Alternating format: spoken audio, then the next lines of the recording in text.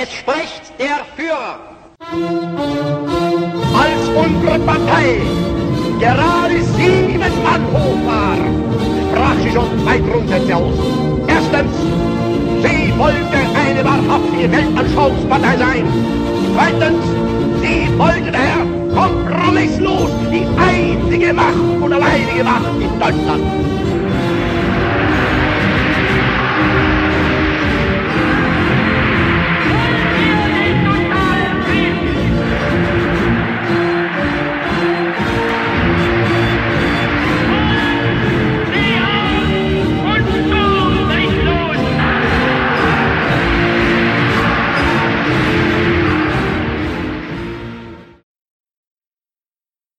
Hello, and welcome back to the Third Reich History Podcast.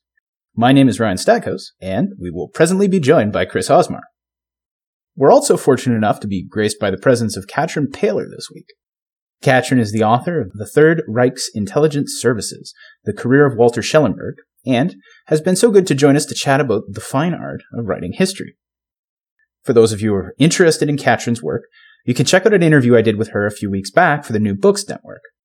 In that discussion, she talked about the details of her new book from Cambridge University Press, and about the institutional history of the SS Political Intelligence Service, the SD, or what later came to be known as Office 6 of the Reich Security Main Office. For those of you who have followed the show, you will be interested to know that their boss, Walter Schellenberg, actually became Reinhard Heydrich's right-hand man and helped reorganize the RSHA.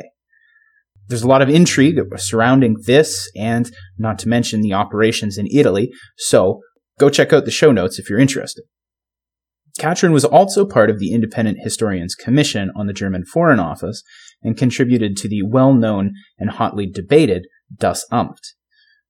During the last interview, Katrin and I got to chatting about the wide range of sources that she's worked with, because obviously I was interested in her work with the Historians Commission, which led us into the finer points of working with police records and trying to read through the lines of memoirs and other post-war court cases. We had so much fun talking about that, she decided to come on today to continue the discussion with Chris.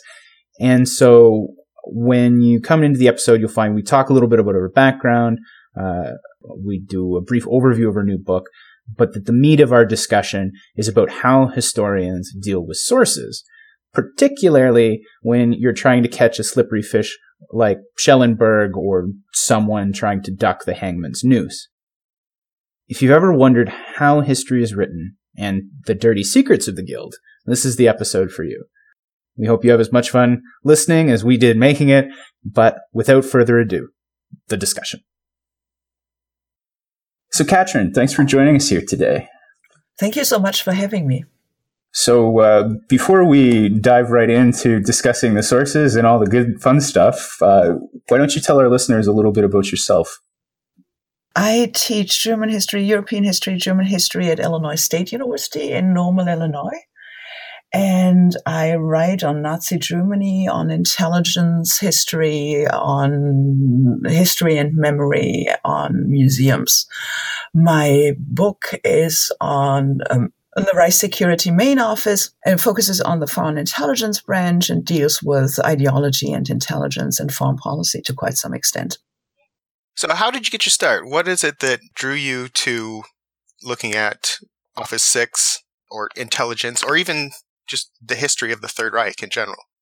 The history of the Third Reich in general, I think, has to do with me having been born in Germany, having grown up in Germany. So that is certainly, in the water, pun intended. And so that's where I started. And I think we have talked about that before. I wrote my MA thesis in Germany on the resistance on the White Rose, and got that one out of my system for good. So when I came to the US, where I did my PhD, I was interested in the, Nazi intellectuals, which assembled in the SD, the Security and Intelligence Service. And from there, it was a small step to, one of the big guys, so the leaders of the various offices, it's Best or Ohlendorf or Schellenberg. And I focused on Schellenberg, and that obviously then, since he was the head of the foreign intelligence section, led me into thinking more about foreign intelligence and studying foreign intelligence. I understand that you were involved in a historians commission as well. Is that right?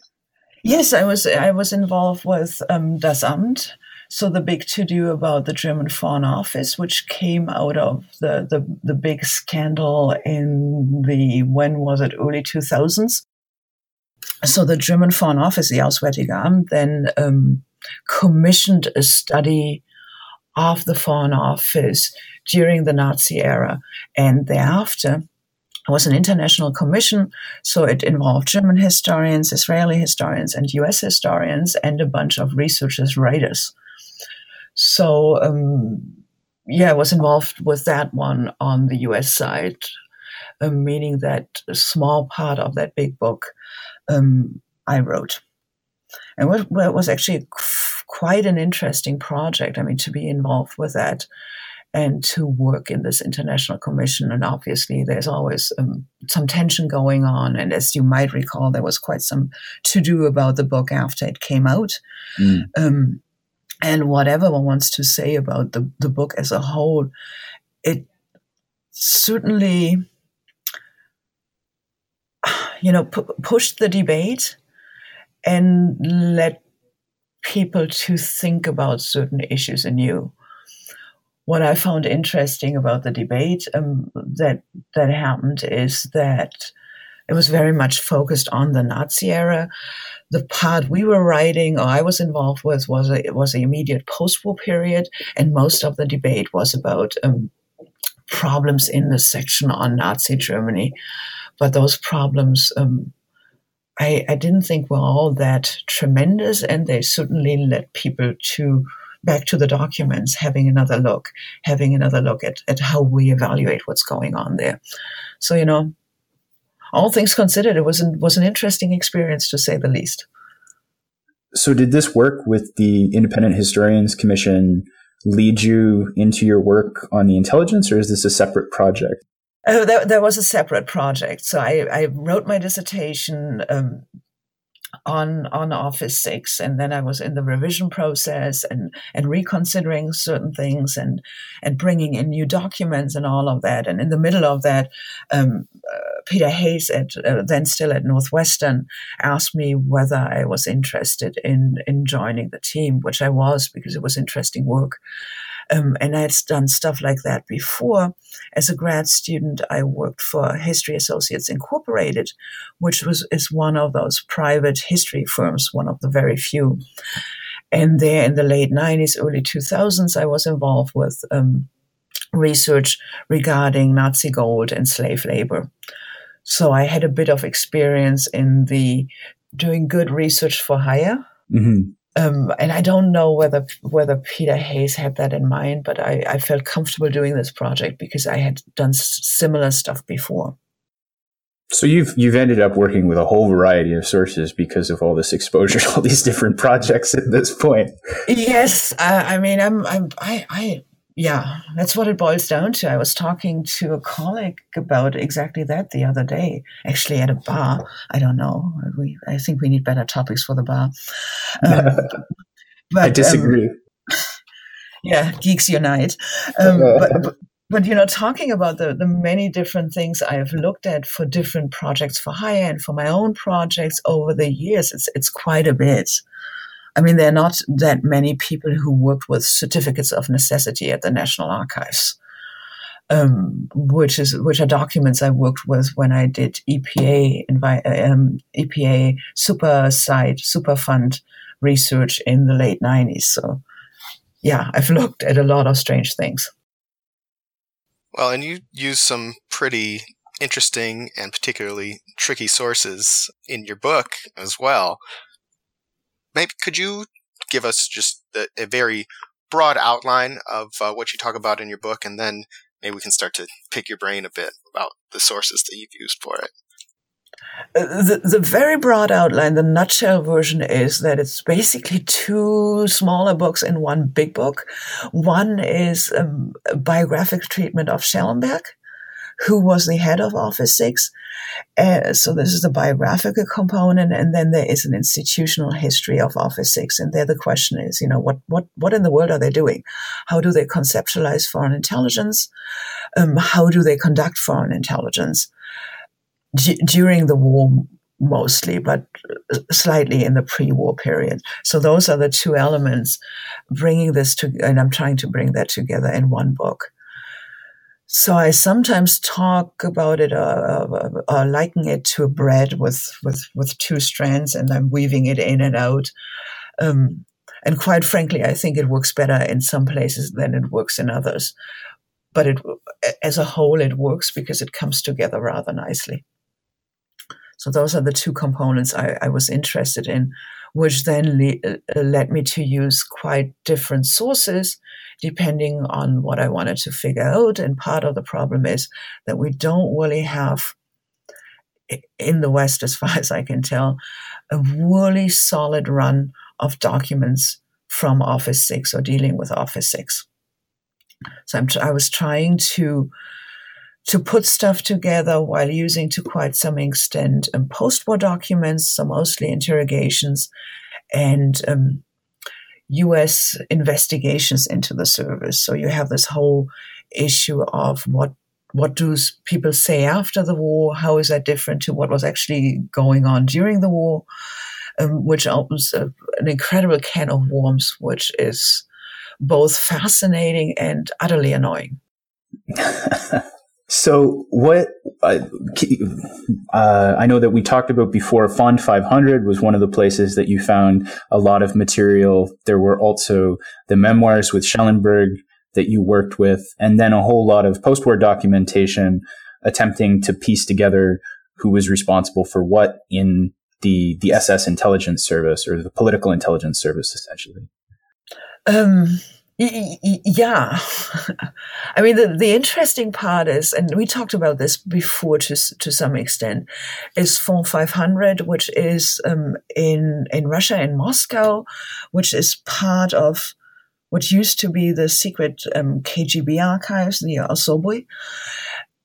And I worked with that only for a few weeks. And I think there's so much more to add in that particular collection.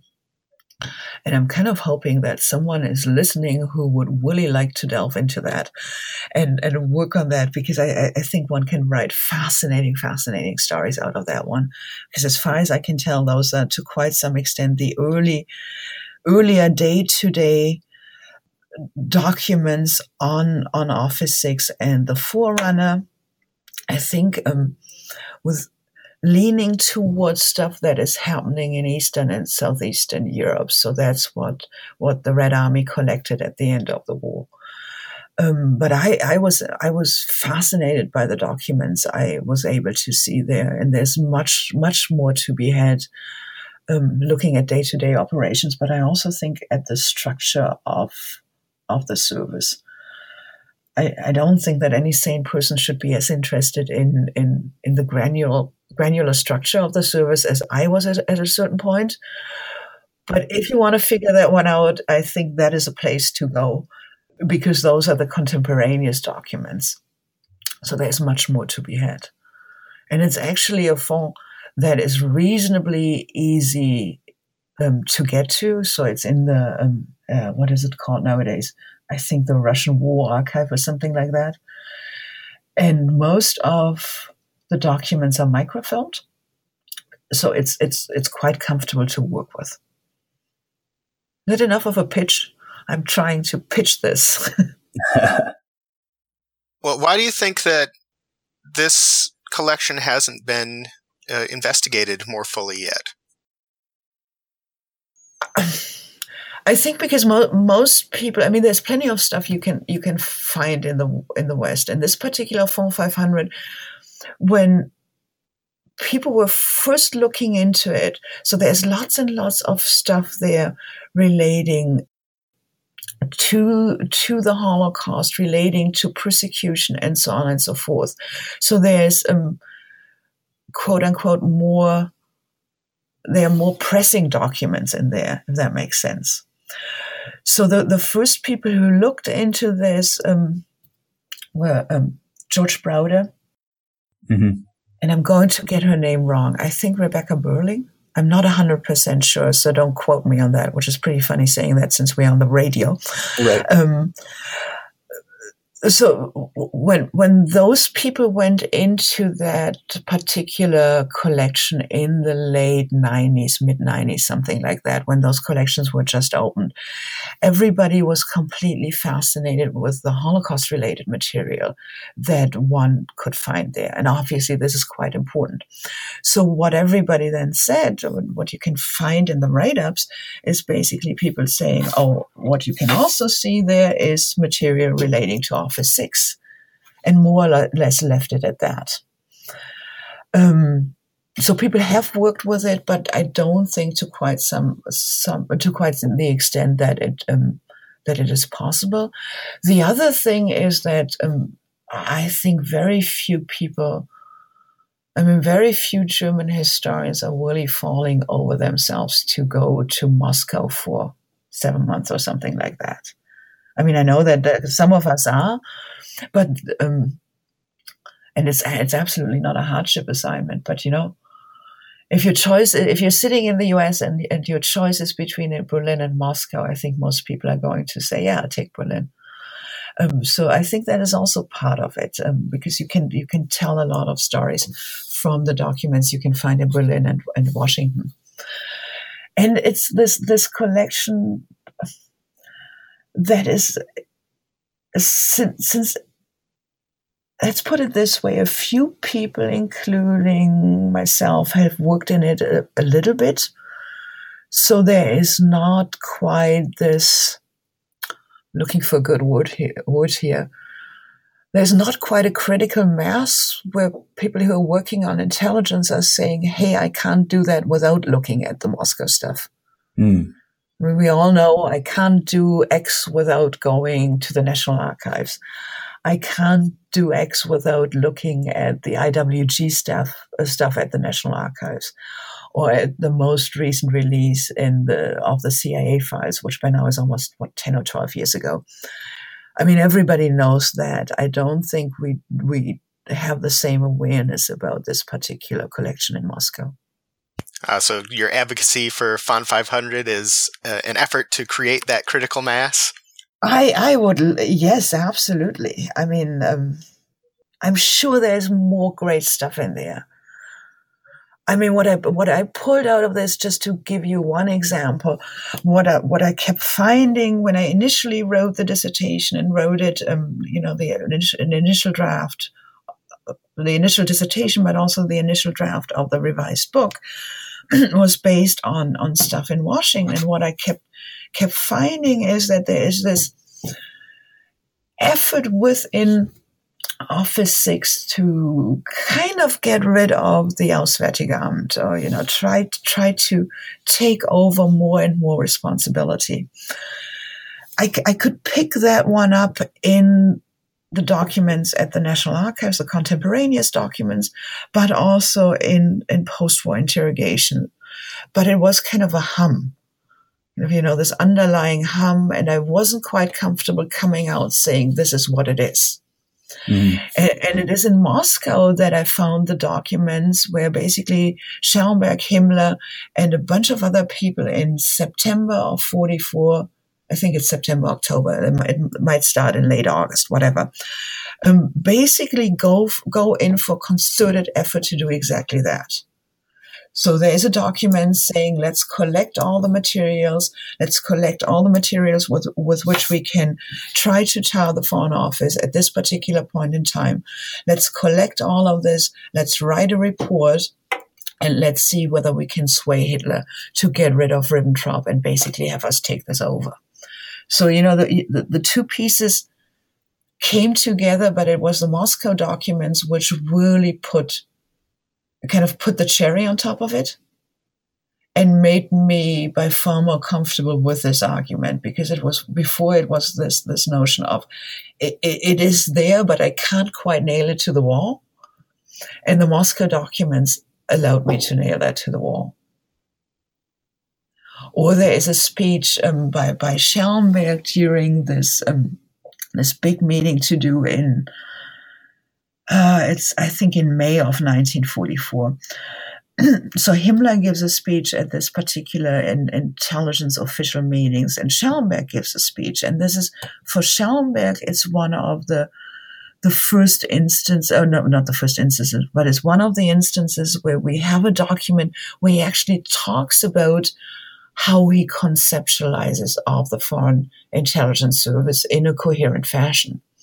So there's Schellenberg's speech, and there's also a speech by Himmler, and who is it? Florian Altenhöhner, not Matryoshka, and someone else have published annotated versions of this speech over the last 2 or 3 years. But this is all stuff that is coming out of the collection in Moscow. So yeah, it's absolutely worth it. And I seem to have yammered on about this collection for 9 minutes and 40 seconds right now. No, that's what you're here to do. So you raise the issue of Schellenberg, the head of Office 6 and the Political Intelligence Service. Your book worked a lot with his memoir, and he is a slippery fish. Yeah, that's putting it mildly, yeah? So I was wondering if you, how do you approach a source like that critically? What about his memoir? How did you work with him, I guess? Yeah, that's a good one. To some extent, I approached his memoir from the perspective of it can't be believed. Because, for starters, there are various versions out there of those memoirs. And I think it would be a worthwhile exercise for someone who isn't me to really compare those various versions. Because they're going to tell us a lot about what people are interested in the post-war period. And what is really important to keep in mind with his memoir is that this memoir, which was published after he died, but which he wrote obviously before his death, was meant to sell. And it was meant to tap into post-war West German interest and U.S. interest and British interest into Nazi stories. So there is quite a bit that is over-exaggerated or in other places underplayed. He's very much trying to sell a good story. And then you can, lay it to some extent against what he's saying in interrogations. You can lay it against what I call the earlier drafts of this story. So stuff he wrote immediately after the end of the war in Sweden. And you can see rather clearly, I would argue, where he's pushing this story of how he sees himself and how he wants the broader public to see him. So, as an upstanding national conservative, as this, what I sometimes call the thwarted bringer of peace, as a good diplomat. So he's trying very hard to ditch the unsavory part of the spy master. So he's trying to make himself into a good spy master, a very good source of advice to Himmler, and as a diplomat who was trying to prevent wars, which very much goes with the stories West Germans are telling themselves in the 50s and early 60s. And some of that, you can see how he constructs the story over several years and how he starts constructing it in the interviews, which makes all of that quite dubious in my account. But also an intriguing study of how people narrate their lives and how he's trying to make sense of it. So my approach, to quite some extent, was to be extremely critical. And the closer you look, or the closer one looks at particular incidents, the more you can find patterns how Schellenberg is lying and obfuscating and talking around issues. It's also very clear that he takes lots and lots of license when it becomes very clear that there is nobody else out there who will be able to say, well, this is not how this happened. And he is very good at telling a good story. So, he talks a lot about his interactions with Himmler, Heydrich, and Kaltenbrunner, and those are all people who are dead. So he has the authority over the story, and he very much uses that. So would you say that his memoir tells us much more about post-war Schellenberg than it does about his behavior during the time? I think it tells us more about... Not more, it tells us different stories, I would say. I mean, it tells us this the story, and it's not even post-war Schellenberg. It's kind of the way he sees himself. So in that way, he is consistent, and then you can pick it up for certain things that happened during the war.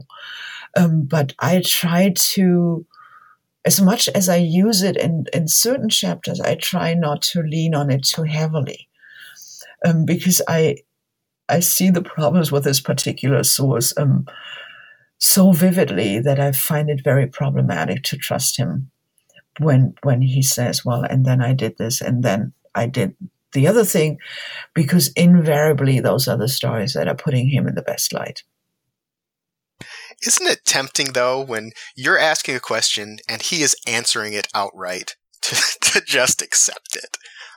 It's incredibly tempting, and there's a bunch of other historians, actually brilliant historians, who are doing it that way, and I'm not even 100% sure whether I'm 100% right, but I think we are well advised to be more careful. Just because he is telling a story there, and he tells this story for a reason. So he sees himself as a good man. He's trying to sell himself as a good man to the Allies. So after the war, first in Sweden and then in Nuremberg, and he is trying to get back into the game for quite some time there, after he's released from prison, although he's quite grievously ill. So I think one really needs to keep that one in mind, in particular if he answers the question you're asking. So it's awfully tempting. And sometimes I think, maybe I see him as more of a liar than he was, and that is already pretty impressive. He was an impressive liar. And it's also, I mean, to some extent, it's quite fascinating to see how he fiddles with the margins, what stories he tells, how he tells them, how he knows how to tell a good story very early on. I mean, it's very clear, say in May of 45 already, when he's meeting with what's the dude's name, Rains, who is with the U.S. Embassy. I think he's with the U.S. Embassy. Don't quote me on that. In Stockholm, and Schellenberg already knows which stories are going to get the interest. So, he teases with information he claims to have about Japan. He has very little actual information on Japan, but this is a way he's selling himself to the Americans, which makes a lot of sense.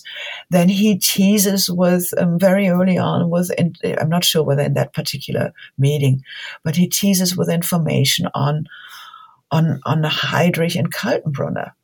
He is the consummate insider there, and he's willing to talk, and he talks like a waterfall. And he tells a scary Heydrich story everybody wants to hear. And he describes Kaltenbrunner as the Austrian hick he was, with bad teeth and bad manners. So it's quite intriguing how he plays to audiences. There's something fascinating about watching that one play out. I'm just curious, though, because there's obviously art that's involved in this, right? And source interpretation. Yeah. And the skepticism that you're laying out up front is always important because you have to approach sources critically rather than naively, right?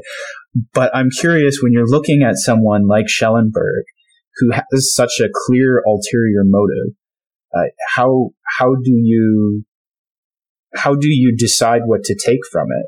How do you sort of proof the source and decide which things are meaningful and reflect an aspect of the truth, if not the whole truth, Schellenberg's interpretation of it, or how he wants to represent it at least? And then what's an outright fabrication? Yeah, that's kind of the $64,000 question, isn't it? Yeah. Well, it's the question that historians must always wrestle with, right? So,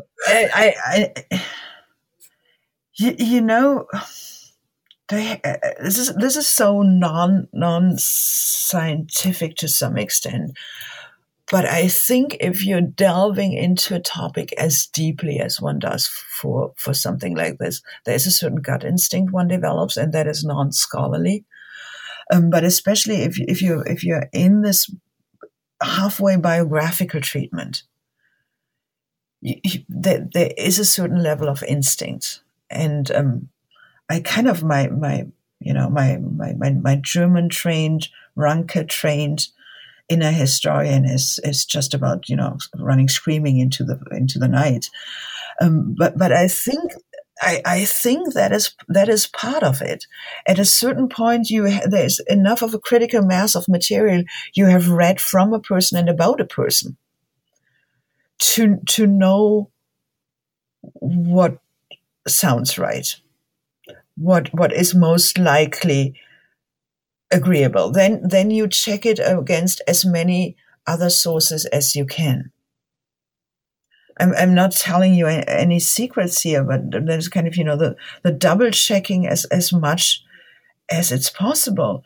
And another thing, and I've been thinking about this quite a bit lately, is the question of the authorial voice. How am I presenting this? So what I try to do in my book is to quite some extent to say, this is what Schellenberg says, as opposed to, I'm the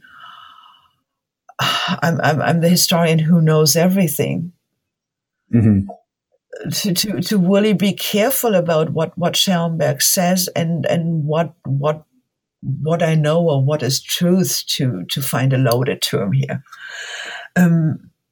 So I think part of it is also in the presentation.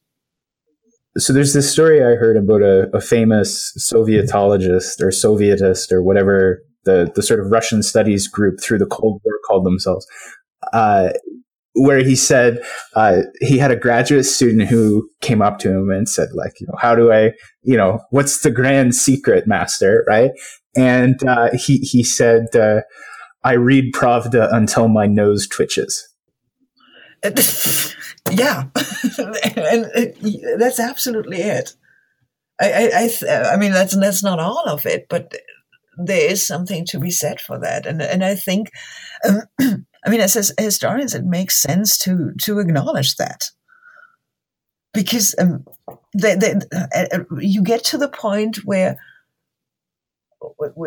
this is what one needs to not rely on completely, but it's part of the equation, and I think we need to talk about it.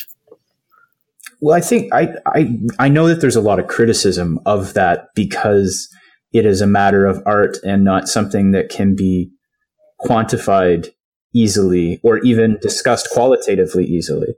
But I really think that element of Einfühlung or whatever is you develop a sense for how an institution functions and what its routines are, and it has a voice.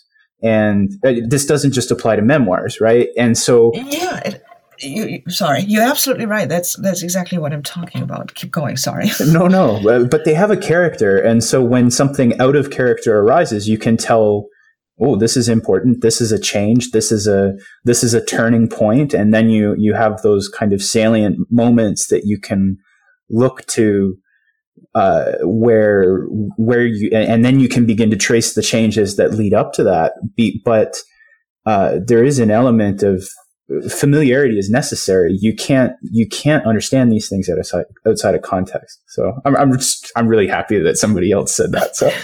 It's so strange, I think, because we are so trained to, especially those of us who do the quote unquote hardcore archival work, we are so trained in this way of, if you just look at enough documents, the story will fall together, kind of the big puzzle.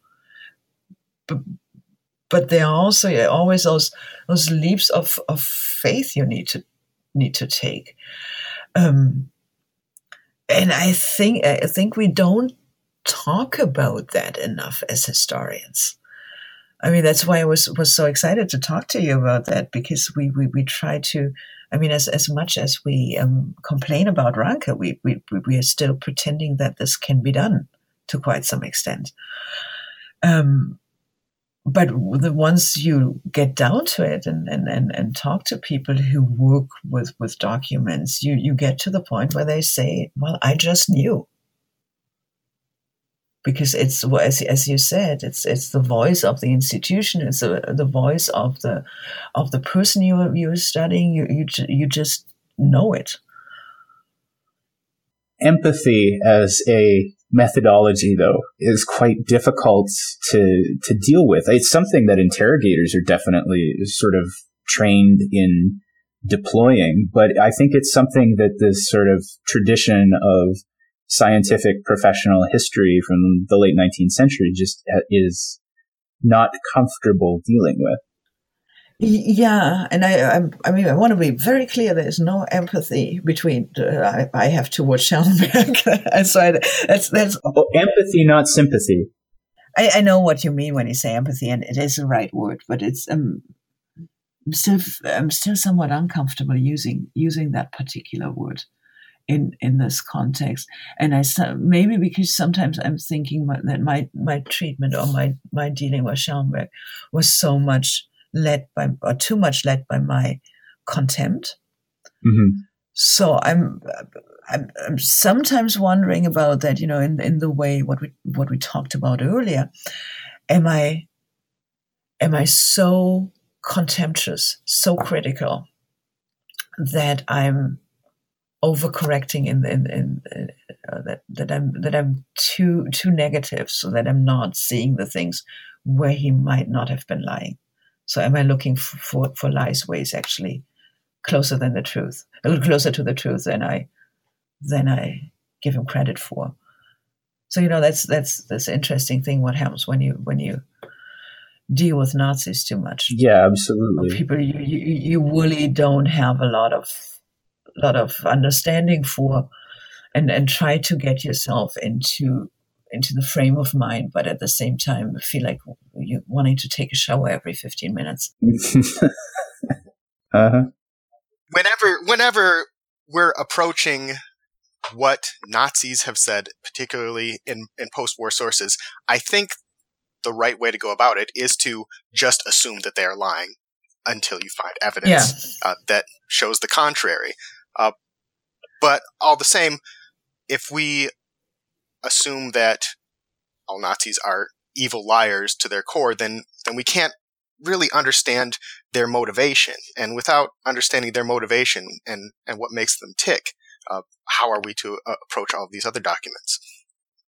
You're absolutely right, but I think those are two different issues to quite some extent, because I can get my head around his motivations just fine. Does that make sense? Well, yes, but Chris and I have had this argument before about whether or not to approach where the line between skepticism and cynicism lies in reading sources critically. Yeah. And my approach, and what I usually argue with Chris about, is that you have to accept what the source says trust but verify, I suppose. Whereas, Chris, like you say, like you need to approach with the assumption that they're lying to you. I think I would tend in Chris's direction there. So my underlying assumption tends to be either lying or they're at the very best putting the very best spin on events that cannot be made to go away. Mm-hmm.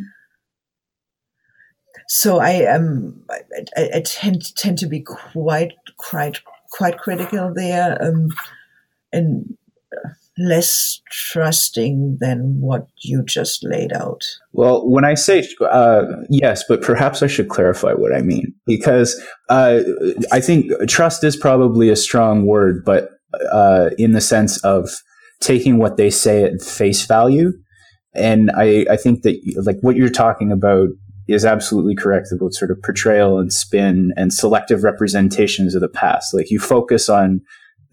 you see sources focus, particularly after the war, on elements of the narrative that remain acceptable in the current political climate or correspond to what values they believe that the audience holds or things like this. So my experience has been that when I approach the Gestapo documents with the perspective of the secondary literature and everything that I had read and what I was expecting to find, what I encountered was this whole separate, what constituted the majority of their work had been overlooked because it did not conform to the post-war narrative of aberrations and the focus on the persecution of minorities. And so, and like that specific experiences have been extrapolated to be general, or minority experience have been extrapolated to be majority experience. And I found that when I would go through sources, policy documents that I had read other historians analyze, they would read the first paragraph, but then they would totally ignore the second paragraph because it presented what appeared to be a paradox. And because they weren't approaching the documentation through the worldview of the Nazis, that there was this whole other side to policing that Chris and I have talked about on other podcasts, like this idea of selective enforcement that they were just totally unaware of. So, I mean, but that's exactly the reason why your book is so exciting. So this shifting out of the paradigm that makes it so cool. What you're working on. Sorry, I interrupted you. You were in the middle of a sentence. Keep going. Sorry. No. Well, I was just. I think the defense rests, Your Honor. But that's just kind of. There's. I don't know. And that's kind of the struggle, is that you can't reflect the sources uncritically, and you can't be, you need the skepticism, because otherwise you just end up reproducing the Nazi narrative. And that's not what you're supposed to be. You're supposed to be presenting a critical narrative, right? So. Yes, but I think to some extent we are talking about two different issues here. How so? So of course, we are supposed to look at documents, sources critically, and with healthy suspicion, what have you not. But what you're talking about here, to quite some extent, is also that we need to look at the document as a whole. And we all we all have a tendency, I would assume it's all of us, and not only me, to kind of hone in on the thing we are looking for. Yeah. So we need to take this broader view. And we need to be able to say, well, this one thing is in the historiography that doesn't make it right.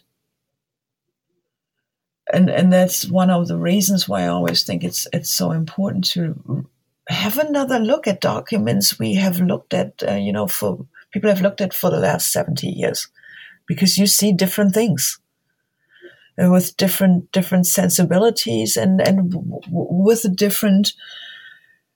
With a new focus we have nowadays. I mean, the example you just gave, I think, is to some extent quite perfect, because in the 50s, 60s, 70s, 80s, I mean, everybody is focused on the persecution of racial and political enemies, and not on plain old policing, which has racialized and political overtones, but there's still a difference there. But I think that is also an issue of the historiography shifting, or our interest shifting, more than that it has to do with how people look at documents. But to your point about this, a point you made earlier.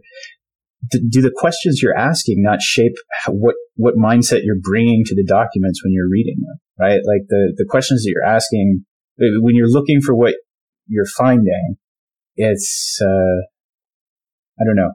Sorry, I'm flailing about here. No, I think, we're here at kind of those crucial issues of how do we approach documents. Okay, we're not supposed to go in with a thesis. Most of us don't do that, but we have something in the back of our minds, what we kind of expect to find. It's just the way it is. We don't necessarily talk about that all that frequently. So that is step one, and also a certain awareness of, well, this is what I'm doing, and I know that I have that in my mind, but still I need to look at the document as a whole. And remain open for stuff that is in there that I'm not necessarily looking for, listening for. Does it work out all the time? No. but it helps to kind of, when you get up in the morning before you go to the archives to I don't know, write that in the palm of your hand. Also read the other stuff. Because sometimes we don't do that, and now I'm kind of petering off. It of course is impossible to go into a source with no preconceptions of what you might find. I mean, we're human beings; we can't unknow or unlearn something. So you're going to have ideas in your mind when you come to a source, and I think that is a good thing. We should always be open to have what we believe challenged. But you can't just read a piece of a document. You can't even just read the whole document. You need to go beyond that. You need to have some understanding of what the audience of that document is, what the purpose of it is, and that means that you need to think about the relationship between the author and his or her audience. It is very useful if you have some idea of what the motivations of the author might be. And then you can find places where that is challenged. But you have to have a baseline to go off of. Yeah, absolutely. I mean, what you're describing is basic source analysis we all do, source criticism or whatever we call it nowadays. But what I find so interesting, why I find this discussion so interesting, is that we obviously, as historians, it's kind of second nature. We do that anyhow.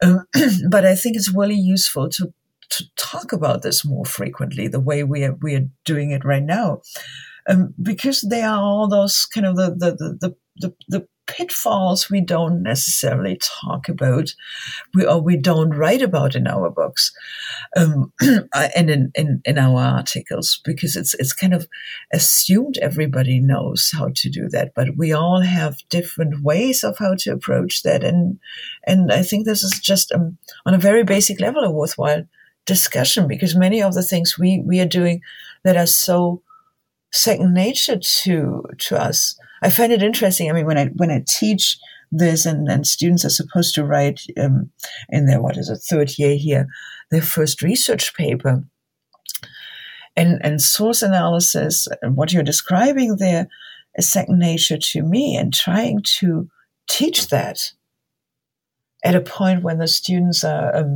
think of them as kind of, I'm a third-year history student. I know how all of this works. And this is fairly new to them.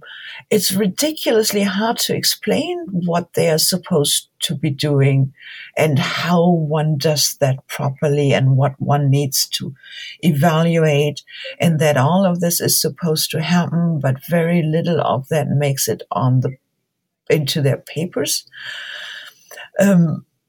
So there is this element of black magic involved there, and I think it makes sense to talk about that black magic a little bit more openly.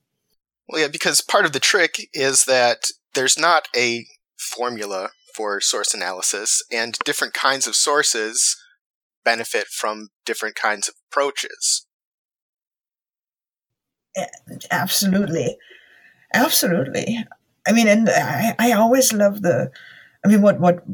Chris, what you are doing there when people go back to sources a bunch of people have looked at already and say, but hang on a second, isn't there this other thing going on as well? It's one of those really cool moments, because then you have this moment where people think, holy cow, I should have noticed that before. But that is also the progression of historiography. So, more power to you. There's also this entire element of this that's it's a question. We all have a different source in our mind that we are not making explicit while we are making these kind of vague, platonic, ideal generalizations about what the appropriate approach to sources are. And there's this sort of underlying question of, like Chris has said, the critical reading of relationship and motive, and ultimately what the appropriate level of skepticism when approaching that source is. But then there's also these huge differences between, depending on which source base that you're working with, depending on who the author is, and particularly whether it's contemporary or whether it's produced after the fact. Like what I'm saying, Chris, like you're generally thinking of post-war sources when you say those types of things, right? Well, yes. I mean, I work with a lot of post-war sources, particularly court records, but it applies just as much to contemporary documents. When one office sends something to another office, they're doing it towards a purpose, sometimes towards cross purposes. And of course, we always have to keep all of those things in mind. Right. But after the war, there's a fundamentally different set of ulterior motives that are involved in the production of the documents. And people have a vested interest in not representing, in representing a very different truth, as it were. Ah, yes. It's yeah. It's just I find this stuff endlessly fascinating. But what did you say earlier, Ryan? That we have those ideal documents in our head, or what was it? That we have a certain set of documents in our mind when we're making generalizations about what appropriate approaches are to source critique, I think. Because, like, for me, it's it's Gestapo records, right? Like, that's my bread and butter. And so, and policy documents, those are the two things that sort of were coming before my mind's eye. Strangely enough, and that I think that has to do with my educational background. When I think about that, I think about this very almost in a technical fashion, because we were doing the source analysis type of thing in high school, and but it was broken down into the various steps. So you had your exam, and it's like the first three questions, and it took me years to figure that one out. The first three questions were basically the external analysis, and then the next few questions were the internal analysis. And when I think about source analysis, I go back to what 12th grade high school thinking, am I covering all the points? So I have this very technical thing in the back of my head, and then I look at the actual document I'm dealing with at any given point in time, and I kind of, go through the register of what I need to do, and all of that jumbles in my head, and I don't quite have maybe it also has to do with the various different sources I've looked at over the years, that I don't quite have the document where I'm thinking this is my baseline document. That makes sense? Yeah, absolutely. Because it's but now I'm thinking, what would be my baseline document nowadays? Maybe an interrogation, but no, I don't know. This is going to keep me up at night. Because what I find is that you always have those questions, like Chris pointed out, the sort of who's the audience, what is the motive, this kind of critical approach to it. Yeah. But then at the same time, those questions and your understanding of documents begin to be shaped as you develop your understanding of the as you called it, the authorial voice of the institution, the individual, whatever. You begin to understand how Pravda writes until your nose twitches, right? Yeah. But that a level of skepticism that's involved in that approach changes as you understand what's going on, I suppose. When you first encounter with a set of sources is totally different than after you spend several hundred hours working with very similar documents. You have a completely different experience of them. Oh yeah, I mean one of the most fascinating things I think right now for me is to go back to some sources, or even because the damn revision process took me so long. So going back to documents a year or two or three later, and looking at them with not quite fresh eyes, fresher eyes, slightly different eyes, and all of a sudden I was honing into different phrases, different information, different everything. It was almost as if somebody put a new document in front of me, which I think also speaks to what historians do in a fascinating way, because we as historians develop, the field develops, and our thinking about issues develops. And sometimes I think that to some extent people should go back and rewrite their book from 10 years ago and see whether they would still come to the same conclusions, looking at the documents again. Because we do switch our focus switches, and what is crucial in a document, at one point in time might not be the most crucial thing you get out of it dealing with the same topic a few years later. And now I have the feeling as if I'm telling everybody, history is so unstable, we don't know what we're doing. Actually, we know what we are doing, but we also need to, I think, speak about it more, write about it more. I don't know. Well, when you're that close to a topic, you're intimately familiar with what the difficulties are. Yeah. And that tends to get, it is the nature of professions to hide those difficulties from the uninitiated, lest the guild be called into question. You're absolutely right. I mean, maybe that's the reason why I'm sitting in my office here and turning beet red, thinking I shouldn't be saying that. But it's. I think this is a really important part of the discussion we should be having more of, and also in a really public forum. What do we do? How do we do that? I mean, especially for those of us who are quite source-based. Mm-hmm. Let's compare mythologies. Right. Something along those lines. I just got a Leonard Cohen reference into this interview. This is scary. Congratulations. Let's go. Congratulations. All right. Well, now that you've let the cat out of the bag about the difficulties that we all face, maybe we should talk about some of those difficulties in a little more detail. So, let me ask you. You deal with this question of ideology. Yeah. To me, accessing ideology, particularly in post-war sources, is so difficult because there's that motivation to cover it up. How do you go after an issue like that? Is it possible to get a firm grip on ideology in post-war sources? Or is this always going to be something that we're coming back to and rethinking and reworking? No.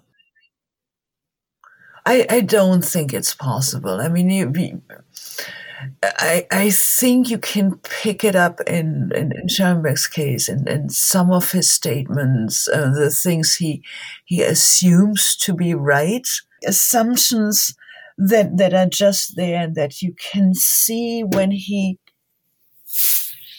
talks about quite ordinary things,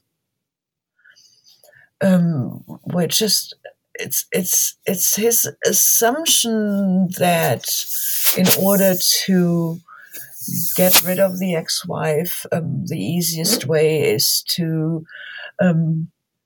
get her a tailor shop, and that tailor shop is actually an Aryanized tailor shop. So that you can pick up things there. So I think it's in those, and that is obviously one of the more blatant examples.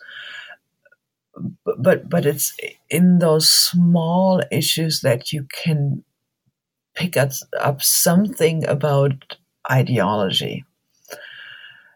But I also think that if you want to be, however critical I am of Schellenberg, if you want to be fair as a historian, you also need to tell the reader, where you're making an argument or where it is an interpretation, that this is not set in stone.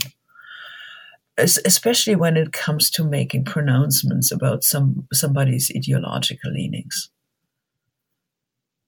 Actually, especially when it came to talking about Schellenberg's ideology, I had quite a bit of a back and forth with one of the book reviewers. They asked me to push that further, and I pushed it as far as I was comfortable, because I didn't think that my statement should be just based on my assumptions, but I should have enough of his statements to actually, make a shoe out of it. So it's incredibly frustrating, and I think the best way we can go about it is to be as open with our evidence as possible, and also say, well, evidence, we don't have enough evidence to take it a step further as much as we want it. When someone tells us what they believe, should we accept that, or do we also need to look at their behavior? Yes. I mean, first of all, I mean, as you said earlier, it's about motivations. Like, when are you telling me what you believe? In which context? But you absolutely look at behavior, and I think it's actually in the behavior what is a fancy term we use nowadays? Social practices. That you see what people are made of. So yes, it's absolutely both. But then I think what I said earlier applies to that as well in terms of his behavior. What have I, his or her behavior? What have I firmed up in a way that I can actually use it, and where am I taking it a step beyond the hardcore provable, and then it's only fair to tell my audience that I'm doing that. So Chris and I were talking about just this issue the other day when we were kind of game planning for this conversation, and the subject of the exception that proves the rule came up. Particularly in context of post-war court records and denazification files. That when you begin to sift through these things, you keep coming up against these very carefully constructed, self-interested narratives that have that are a defense strategy. But then every now and then, you will come up again, you will find the slip that gives you this sort of insight into what the institutional thinking was at the time, or how the day-to-day functioned before, like the old habits, the Freudian slip comes out, right?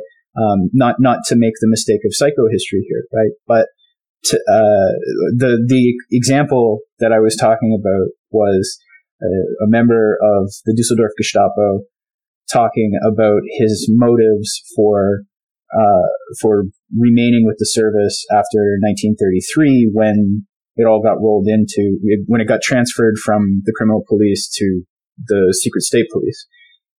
And he talked about the late 1930s, and he specifically said, "It was here that I came to my opinions about the Spartacist subhumanity, Untermenschentum." Bingo.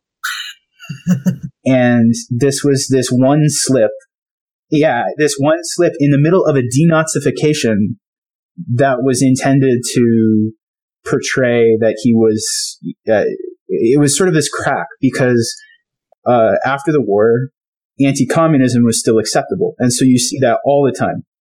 But you don't see these elements of sort of the Judeo-Bolshevik conspiracy and the racialized thinking around communism. So,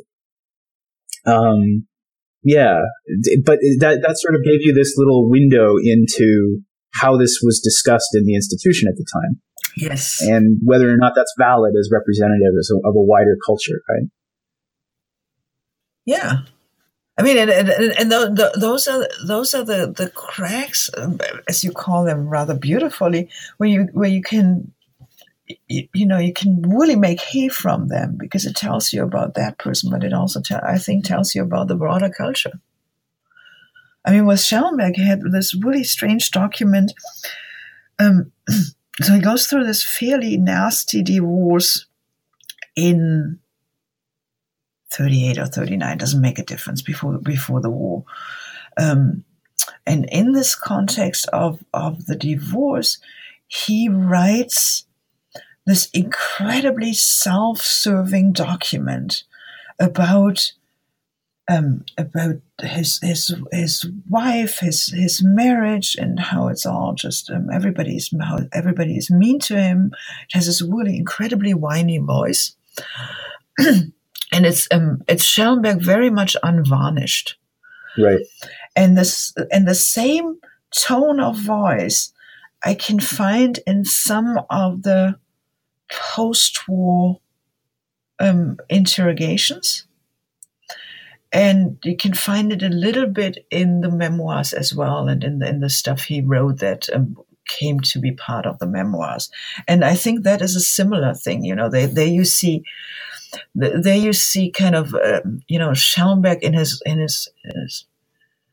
I don't know, in his bathrobe and his slippers, as opposed to the polished version he puts out puts out, the public performance he puts out. And for me, listening for that voice was one of the points where I kept thinking, well, here is a real Schellenberg, or closer to it, or this is closer to his real voice, if that makes any sense. And also, I mean, the way how he construes himself in this, what I call the divorce narrative, he construes himself as the victim. And the same notion of being the wonderful person who by the machinations of others became a victim, I can then find in many of the post-war documents.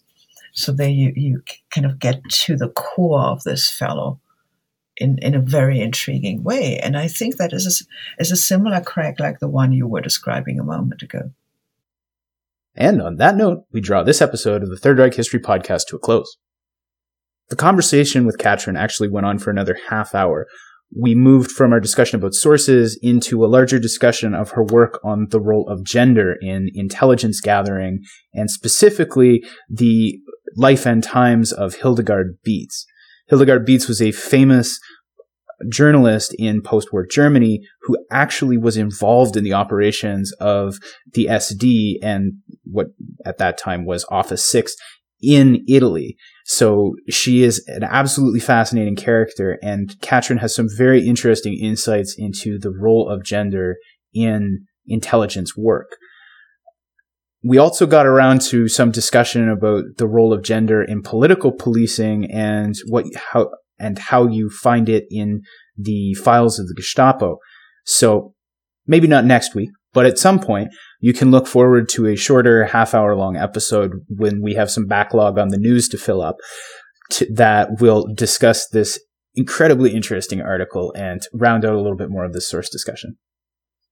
With that, we'd like to thank you for joining us and hope to see you next time. Until then.